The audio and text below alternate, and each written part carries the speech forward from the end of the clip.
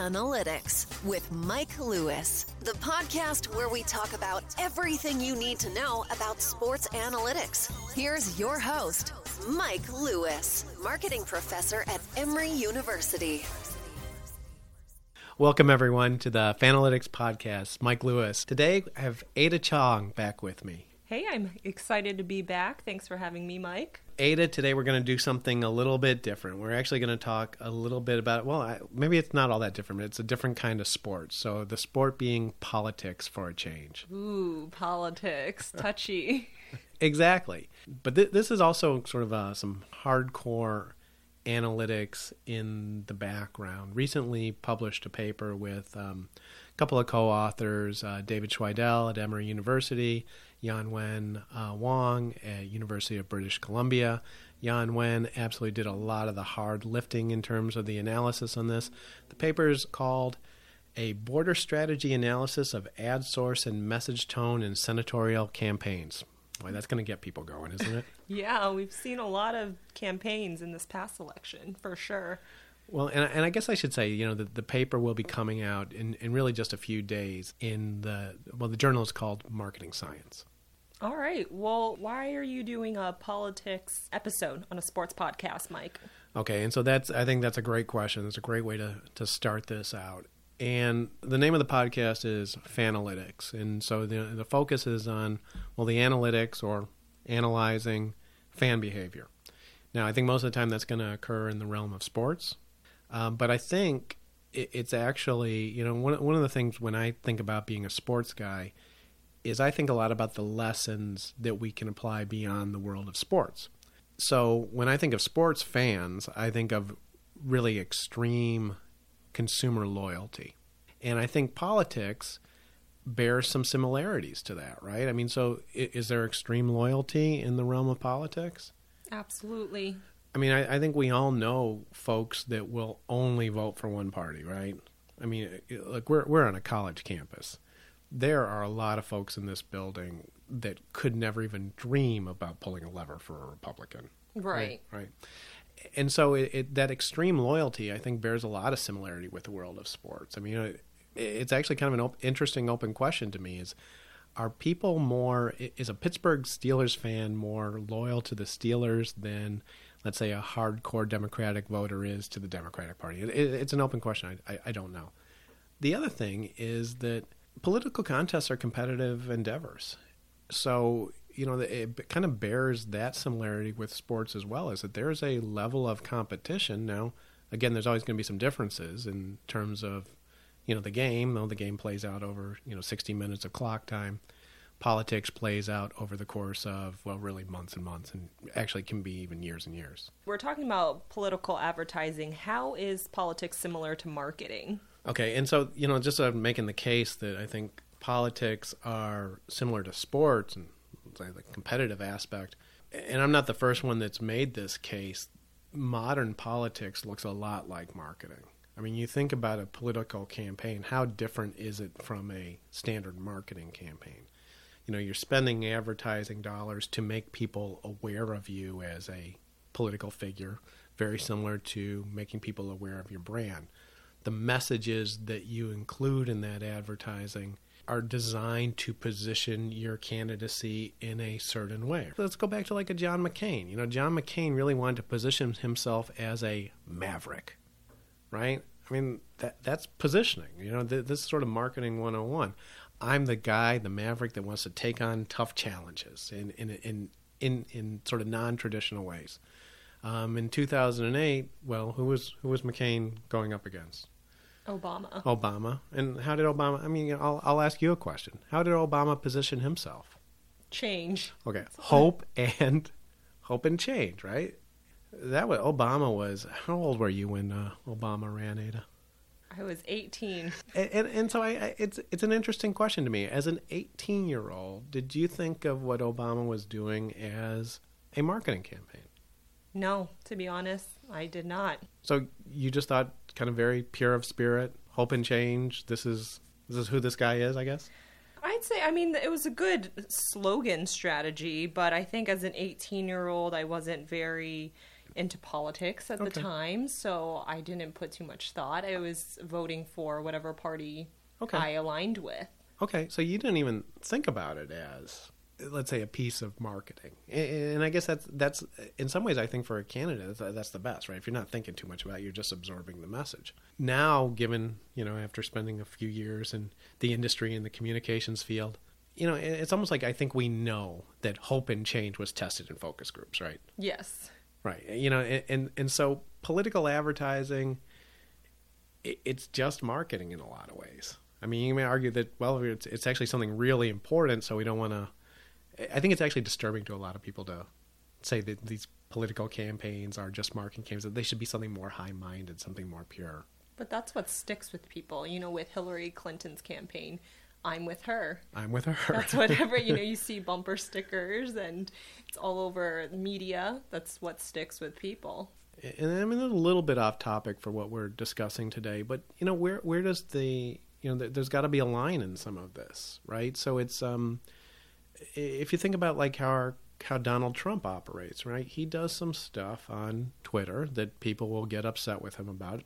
I mean, even people in his own party. So I'm saying they will object to the messaging. But every time he does something like that, he is positioning the Donald Trump brand, right? Yeah, absolutely. He's a guy that gets things done. And I mean, I think and it's different, right? So from one side, they're viewing him as a crazy person who shouldn't have access to the Twitter. From his side, it probably looks like, well, you know what? I'm a non-traditional politician that's just interested in getting things done. So a lot of marketing principles are really kind of what's behind the scenes in terms of politics and campaigns. So let me ask you, do you think political advertising works? Okay, and that's, going back to the paper that we're talking about, that's sort of the key empirical question. It's a funny one, right? We see so much advertising. When we're in a political cycle, you can't avoid it, right? You turn the TV on. If you still watch TV, you turn the TV on, and you're going to see endless political ads. You go on YouTube, you're going to see endless political ads. And so, almost as a starting point, we might think, well, of course political advertising works, right? If it didn't work, why do they do it so much? Well, does it work for people who need persuading, or does it work for people who are already firm on a party? So let's say a Democrat. If they're a hardcore Democrat, they're probably going to vote that way. They're not going to change their mind and vote someone Republican. But someone who's moderate, who could lean either way, are they the ones who are that are targeted? Strangely, it's an open empirical question if political advertising actually works. And I think you're going down the right path in that when we think about whether or not it works, we almost have to start to decompose the electorate. So what you were mentioning is this idea of persuasion. So, a lot of people are really kind of, I'm a Steelers fan or I'm a Giants fan. You can't persuade me. But, maybe I'm not a fan of anything and you can kind of get me to choose one of those teams. I don't have a team playing in the Super Bowl.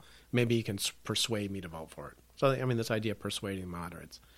The other side of it is actually getting people to turn out, right? Mm-hmm. Because, a funny thing about all this, too, and one of the things I think is interesting about studying politics is that I don't even know if it's often sort of about my love for one party. Sometimes I think it's more about my hate for the other party. So, the other side of advertising is getting people to come out.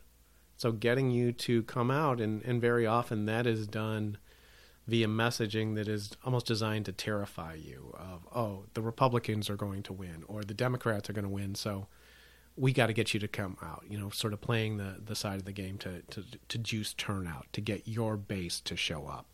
And I think that's kind of the two sides of this is, persuading people in the middle versus getting your base to turn out. And I think when you even think about it that way, you think about just about any political campaign you see, you can start to see both of those things going on, right? Ads that are really designed to fire people up might be more designed to, get the base to turn out versus, ads that are, maybe acting more on the margins to make an argument might be designed for persuasion. So let's talk about negative advertising? Do you think those are more effective or less effective than more positive ones? So one of the long-term controversies in political advertising, and one of the sort of tough empirical questions, is the difference between negative and positive advertising. And so, and there's actually even some differences in interpretation of what's negative and what's positive. You know, you can almost say, let's say broadly, there's almost two kinds of ads. One is saying, hey, I'm Mike Lewis, vote for me, I'm going to do X, I'm going to do Y, I'm going to do great things for you. Versus negative advertising, where basically I come in and say, you cannot vote for Ada Chong. She's crazy. I think she steals. Ooh, it's pretty hurtful, Mike. but you know what I mean. It's like, so do I position myself as, look, I'm going to be something good for the government, or do I negatively attack you as someone that essentially you can't be trusted? And maybe that comes back to our earlier point about positive advertising might be more designed on the margins, you know, to get moderates to turn out. I want to sell them on the Mike Lewis candidacy, versus negative advertising of almost doing a fear appeal and saying, oh, you can't vote for Ada. Ada's scary, right? Scary, fear. I mean, these are kind of key aspects in this. And so there's always been this question: is negative advertising more effective? And let me ask you a question before I get to the answer or the partial answer to that. Okay. Do you like negative advertising? I actually don't. I don't think it's classy. Okay. But that's me. When I see negative campaigns, when politicians attack someone else, I always think, why? Why is that necessary? Why can't you just talk about what you can give? Why do you have to talk about someone else and attack their character? Every survey will give you that same answer. If you ask voters hate negative advertising. They want to take the negativity out of it. And I think you articulated kind of the key aspects to it. It's like, why do you have to be negative? Why do you have to tear people down? Why can't we talk on the positive? Why can't we talk about solutions? Now, that being said, there's some reason to think that negative advertising is going to be more effective. There's something in psychology, behavioral economics, called the negativity bias. The idea of the negativity bias is that we as human beings weight negative information more heavily than we do sort of equivalent positive information.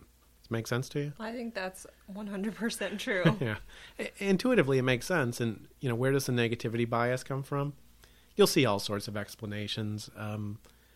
I tend to like the simpler explanations. And one of the ideas I've seen out there is, look, it's when we're sort of primates living on the savannah, of course we're going to weight negative information more heavily than positive information, right? Because, you know, you see a snake, let's say, do you go up and pet the snake, right? You know, the negative consequences can mean that I die. The positive consequences might mean I get a snake as a meal. Yeah. Yeah, it seems like the repercussions are higher. Negative advertising. So if I put a negative signal out there about you versus, look, if I just come out and say, hey, I'm Mike Lewis, I'm great. Fine, maybe I can convince a few people, right? If I go out there and say, Ada Chong is a frightening individual, you cannot put her in office. Well, one of those is going to trigger that kind of warning, right? So there's been it's an interesting thing. Negative advertising, people hate it. Every cycle, we tend to see more and more of it. And there's a theory and a little bit of data that suggests negative advertising is likely to be more effective. One of the things that's interesting about it is even when you look at what commentators say is negative advertising and what's not negative advertising, and, you know, an example popped into my head that's sort of going to be a tragic example when I'm talking to Ada's 28, so this is going to be sort of a terrible example. But one of the more famous ad campaigns in presidential contests was Ronald Reagan's Morning in America. Did you ever run into that in a class? No. Okay, so the idea of the Morning in America was, this is sort of the Reagan's coming in, taking over from Carter, and he's selling how the country has been improved. And it's essentially the idea of Morning in America. It's a fresh start. Things are getting better. It's something brand new. There is now hope.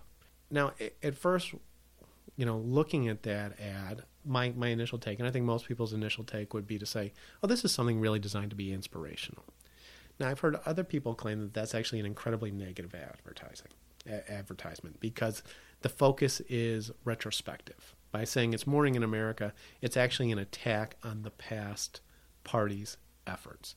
So what even constitutes negative advertising is often kind of a murky area. It's one of those things where we kind of know it when we see it, but there might be a little bit of wiggle room in that. What about third-party advertising, for example, from super PACs? Okay, and so this has been a big controversy over the last couple of years. And so to keep things simple and maybe get a little bit of the details wrong, the way political advertising is funded is from donations. And so there tend to be relatively low limits in terms of what I can give a candidate or what you can give a candidate. Super PACs and political action committees, they change the rules so that contributions can be essentially unlimited. And so the issue with super PACs is this fear that free speech is going to be, it becomes a free speech issue on one side where, if people want to fund something, they should be able to talk. The other side of the equation is, if you only let people talk or have voices based on how much they can spend, then politics just becomes a game for billionaires. So if you were a billionaire, you create this super PAC to advocate the candidates and the positions you want, you can pour $100 million into it. Versus, someone like us where maybe we can only give our local favorite candidate, a couple of $1,000. So it's not a level playing field. In terms of who gets to have a voice. Yeah. Now, the other thing with super PACs, though, is that they are separate from the candidates. Okay? And so, when you think about the ads you've seen, some of the candidate ads will have a message at the end like, I'm Donald Trump and I approve this message, or I'm Hillary Clinton and I approve this message. Other ads will say, this message was paid for by the, I'll just make something up here, by the Freedom Consortium, or by the Foundation for Truth in Politics. One of the other kind of interesting marketing questions here is, does the source of the ad matter? What do you think? I would say no. Okay, so if I'm putting my name on something as the candidate and saying, this is what I believe, versus, I don't know, and let's say, look, I forget the names I made up there, but let's say the Freedom Consortium. And the Freedom Consortium is bashing, in our little election of Mike Lewis versus Ada Chong, the Freedom Consortium is just bashing Ada Chong. Does the Freedom Consortium have, and I apologize if there's a Freedom Consortium super PAC, do they have credibility? Yes. Okay. Well, but this is why this is kind of an interesting empirical question, right? So, again, I didn't know we were going to talk about sort of bashing Ada Chong so much on this, but negative advertising. So, as the candidate, if I run a negative ad about you and say, this is Mike Lewis, I approve this message, versus, the Freedom Foundation, so, having the negative ad and saying that they paid for this, which of those ads has more credibility? The first one. The first one, why? Because people know the candidate who approved it. Okay. Versus some random group. Okay, and so this is good. And so on one level you could say, well, the first one where it's me, because I'm putting my name on it, I'm putting my reputation, right? And reputation might be another word for brand. I'm putting the Donald Trump or the Hillary Clinton or the Mike Lewis brand on it. I'm risking something when I attack you. That could be part of it. I mean, so that would put in the direction of maybe that ad should be more credible. But potentially the problem with that is, or maybe the other side of that is, well, am I a disinterested observer in this campaign? I would say no. I've got incredible self-interest, right? So are you going to believe me when, if I defeat you in this campaign, I get all the riches that somehow come along with being a U.S. senator or a U.S. congressman, right? So the self-interest I have in this might suggest that, I have less credibility. Now, for the super PACs, we've got sort of the opposite side of it, right? And I know I changed it from the Freedom Consortium to the Freedom Foundation. I like the Freedom Foundation better now. The Freedom Foundation, well, this is a good thing, right? It's about freedom. and there's a foundation. I mean, it sounds great, right? It's like it sounds like a very legitimate organization, and almost like a neutral sounding organization, right? So, Well, how often do you think people research these groups after they see an ad and they're like, oh, who's the Freedom Foundation? okay, and so I've got this neutral sounding or this positive sounding name, and so if maybe people aren't paying a lot of attention, that's good. This is a legit third party, sort of a disinterested advisor that's just trying to do the right observer that's just trying to get us the right candidate. Okay. On the other side of it, wait, who's the Freedom Foundation, right? And so you got these kind of neutral, kind of nice sounding names, positive sounding names, but who are these people? Yeah. So how much credibility are they going to have? And you say, do people ever research who these groups are? I would guess. Well, let me ask you: have you ever researched one of them? No. Okay. I am not. And so that's probably the case too, right? It's like, so it probably essentially never. What we were doing in this paper is essentially kind of looking at both of those issues, is trying to, using data from senatorial campaigns, is to look at what was more effective, negative advertising versus positive advertising, or, third-party advertising from super PACs versus candidate-based advertising. Tell me more about the paper. Where this became an interesting paper in terms of, well, I think the context is really interesting.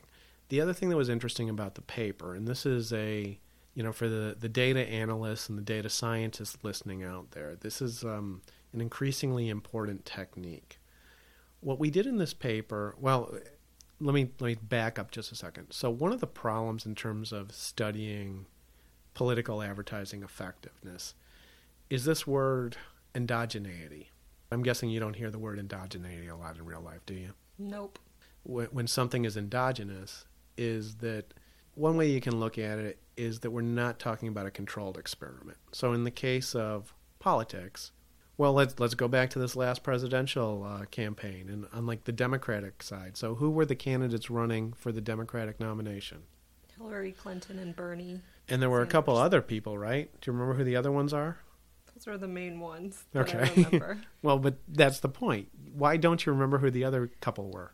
I think it was like a governor of Maryland and some other guy. They just did not get as much media coverage. Okay, they got very little media coverage, and they didn't have any money to spend on advertising, right?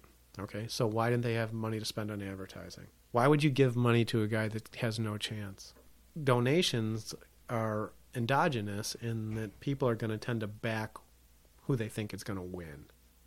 So in the case of, the Democratic side, oh boy, a lot of that money flowed to Hillary, right? It becomes like an apples to orange kind of comparison in terms of, let's say, well, this person, spent all this money and they got a lot of the votes. Well, or did they get a lot of money to spend because they were going to get a lot of votes? Mm-hmm. So we've got to be kind of careful in terms of how we analyze things. So it's not one of these easy things of, well, we just develop a statistical model to predict vote shares based on how much you spend. We got to be careful to control for this issue of endogeneity. And again, it's a tough issue for a podcast, but you get the intuition and why this is a concern? Yeah. Okay. So what we did here was we used something called the border strategy, which goes back to the title of the paper. And the idea of the border strategy is it's something clever. And the idea is we're trying to figure out a way where we can sort of identify almost experimental conditions. And when I say experimental, essentially I'm trying to get rid of this issue of endogeneity. And so you think about, we've all gone through, high school science classes, right? And so we all know what an experiment is. It's like where we're being very precise and very controlled. So the idea in the border strategy is that we exploit something related to how cable TV works. Okay, so we are sitting here in Atlanta. Well, and you worked in media markets, right? Mm-hmm. When you work in a media market, do you guys think about, let's say, the span of that market? Yeah, we do research on which demographics we want to target. But you also know when the border ends, right? Yeah. Okay. And so we're sitting here in Atlanta, and city south of Atlanta is called Macon. Now, Atlanta is, largely in Fulton County, and then it's surrounded by a bunch of other counties, and then you sort of bleed into Macon. And the way TV advertising works, the way it's sold, is based on, well, which of those markets am I targeting? Which means we've got this break point between, when we look at the counties that are sort of between Atlanta and between Macon, that end up lining up right next to each other. Does that make sense to you? Yeah. Okay. And so if we make an assumption that those counties sort of in between those metropolitan areas tend to be very similar, they're probably pretty rural counties, right? Mm-hmm. They probably have, let's say, a lot in common between each other, these counties between those metro areas, than they do with the counties at the heart of those districts. Does that make sense? Yeah. So this is interesting. So we've got these two counties that are very similar that are exposed to different levels of advertising, right? Because some people are buying ads in, they're buying ads in Atlanta, or they're buying ads in Macon. So these two very similar counties, where let's say there's sort of similar people in it, are exposed to different levels of advertising. So we've got a quasi-experimental treatment. Why is this important to do? It's all a matter of, let's say, control. When we're analyzing stuff in the real world, and this is going to be true whether we're talking about sports, whether we're talking about marketing, whether we're talking about politics, we got to control for the messiness of the real world. We got to control for the fact that when people are not just doing things for the analyst. They're not just varying the spending in a campaign to see what happens. They're not varying the strategy in a sporting event to see what happens. They are varying the strategy or varying the advertising in an effort to win the election or to win the game. So we need to be very careful in terms of controlling for essentially the direct actions of the agents playing the game. Let's talk about some lessons for the upcoming midterms. Okay, and so this goes to essentially what we found in the paper. What we found was some interesting stuff, especially given some of the controversies related to negative advertising and third-party advertising. We absolutely did find that negative advertising was more effective than positive advertising. So you hate it? I hate it. Got news for you, it works. I absolutely hate it. Or I should say, at least it works a little bit better than the positive advertising. So basically, candidates need to do negative advertising. And this has been the curse of American politics for really decades. And especially when things moved to TV and more visual media, we started to see more negative advertising. And I think we're going to see more of it. I mean, let me ask you this, and especially if we're talking about like lessons for the upcoming midterm, do you think we're going to see some negative advertising? Absolutely. I think we're going to see more and more, right?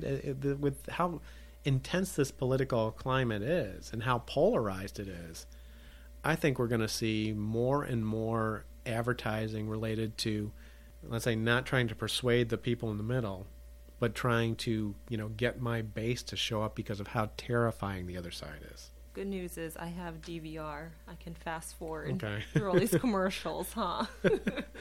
That actually kind of makes is an interesting little side point in all this. Is this work was done using senatorial elections. Remember I said it was on cable TV based systems. One of the things that's going to be interesting in terms of how this world evolves is that as people become, cord cutters, or, I don't think my kids are never going to. My oldest is in college. He's never going to subscribe to cable TV. My kids consume all their media on the phone. And so how is this going to change some of these kind of advertising strategies is an interesting one moving forward. The other key finding from the paper was that we actually found that, and I don't know how people are going to view this one. This one might actually be viewed as sort of a very positive for the electorate, is that third-party advertising tended to be much less effective, significantly less effective than advertising from the candidates. It's interesting. In a way, it kind of feels like a positive, right? So everyone can have their voice. If you're a billionaire, you can do whatever you want. Well, you may well be wasting your money. That it seems to be that credibility of, connecting me as the candidate to my message seems to really be the key thing. So kind of key takeaways from the paper. I mean, I guess it's a little bit mixed, right? Negative advertising, people like you tend to hate it. Everyone seems to, the vast majority of voters tend to hate it. Does seem to work. Concerns about billionaires coming in there funding super PACs and buying elections, that seems a little less of an issue. That credibility or that connection to the party or the candidate, the people with some, let's say, skin in the game, a very current phrase, that tends to really matter. A lot of food for thought. Thanks for weighing in, Mike. Right. As always, you can go to influentialanalytics.com to learn more, and we appreciate you listening to us. Thanks, guys. Talk to you soon.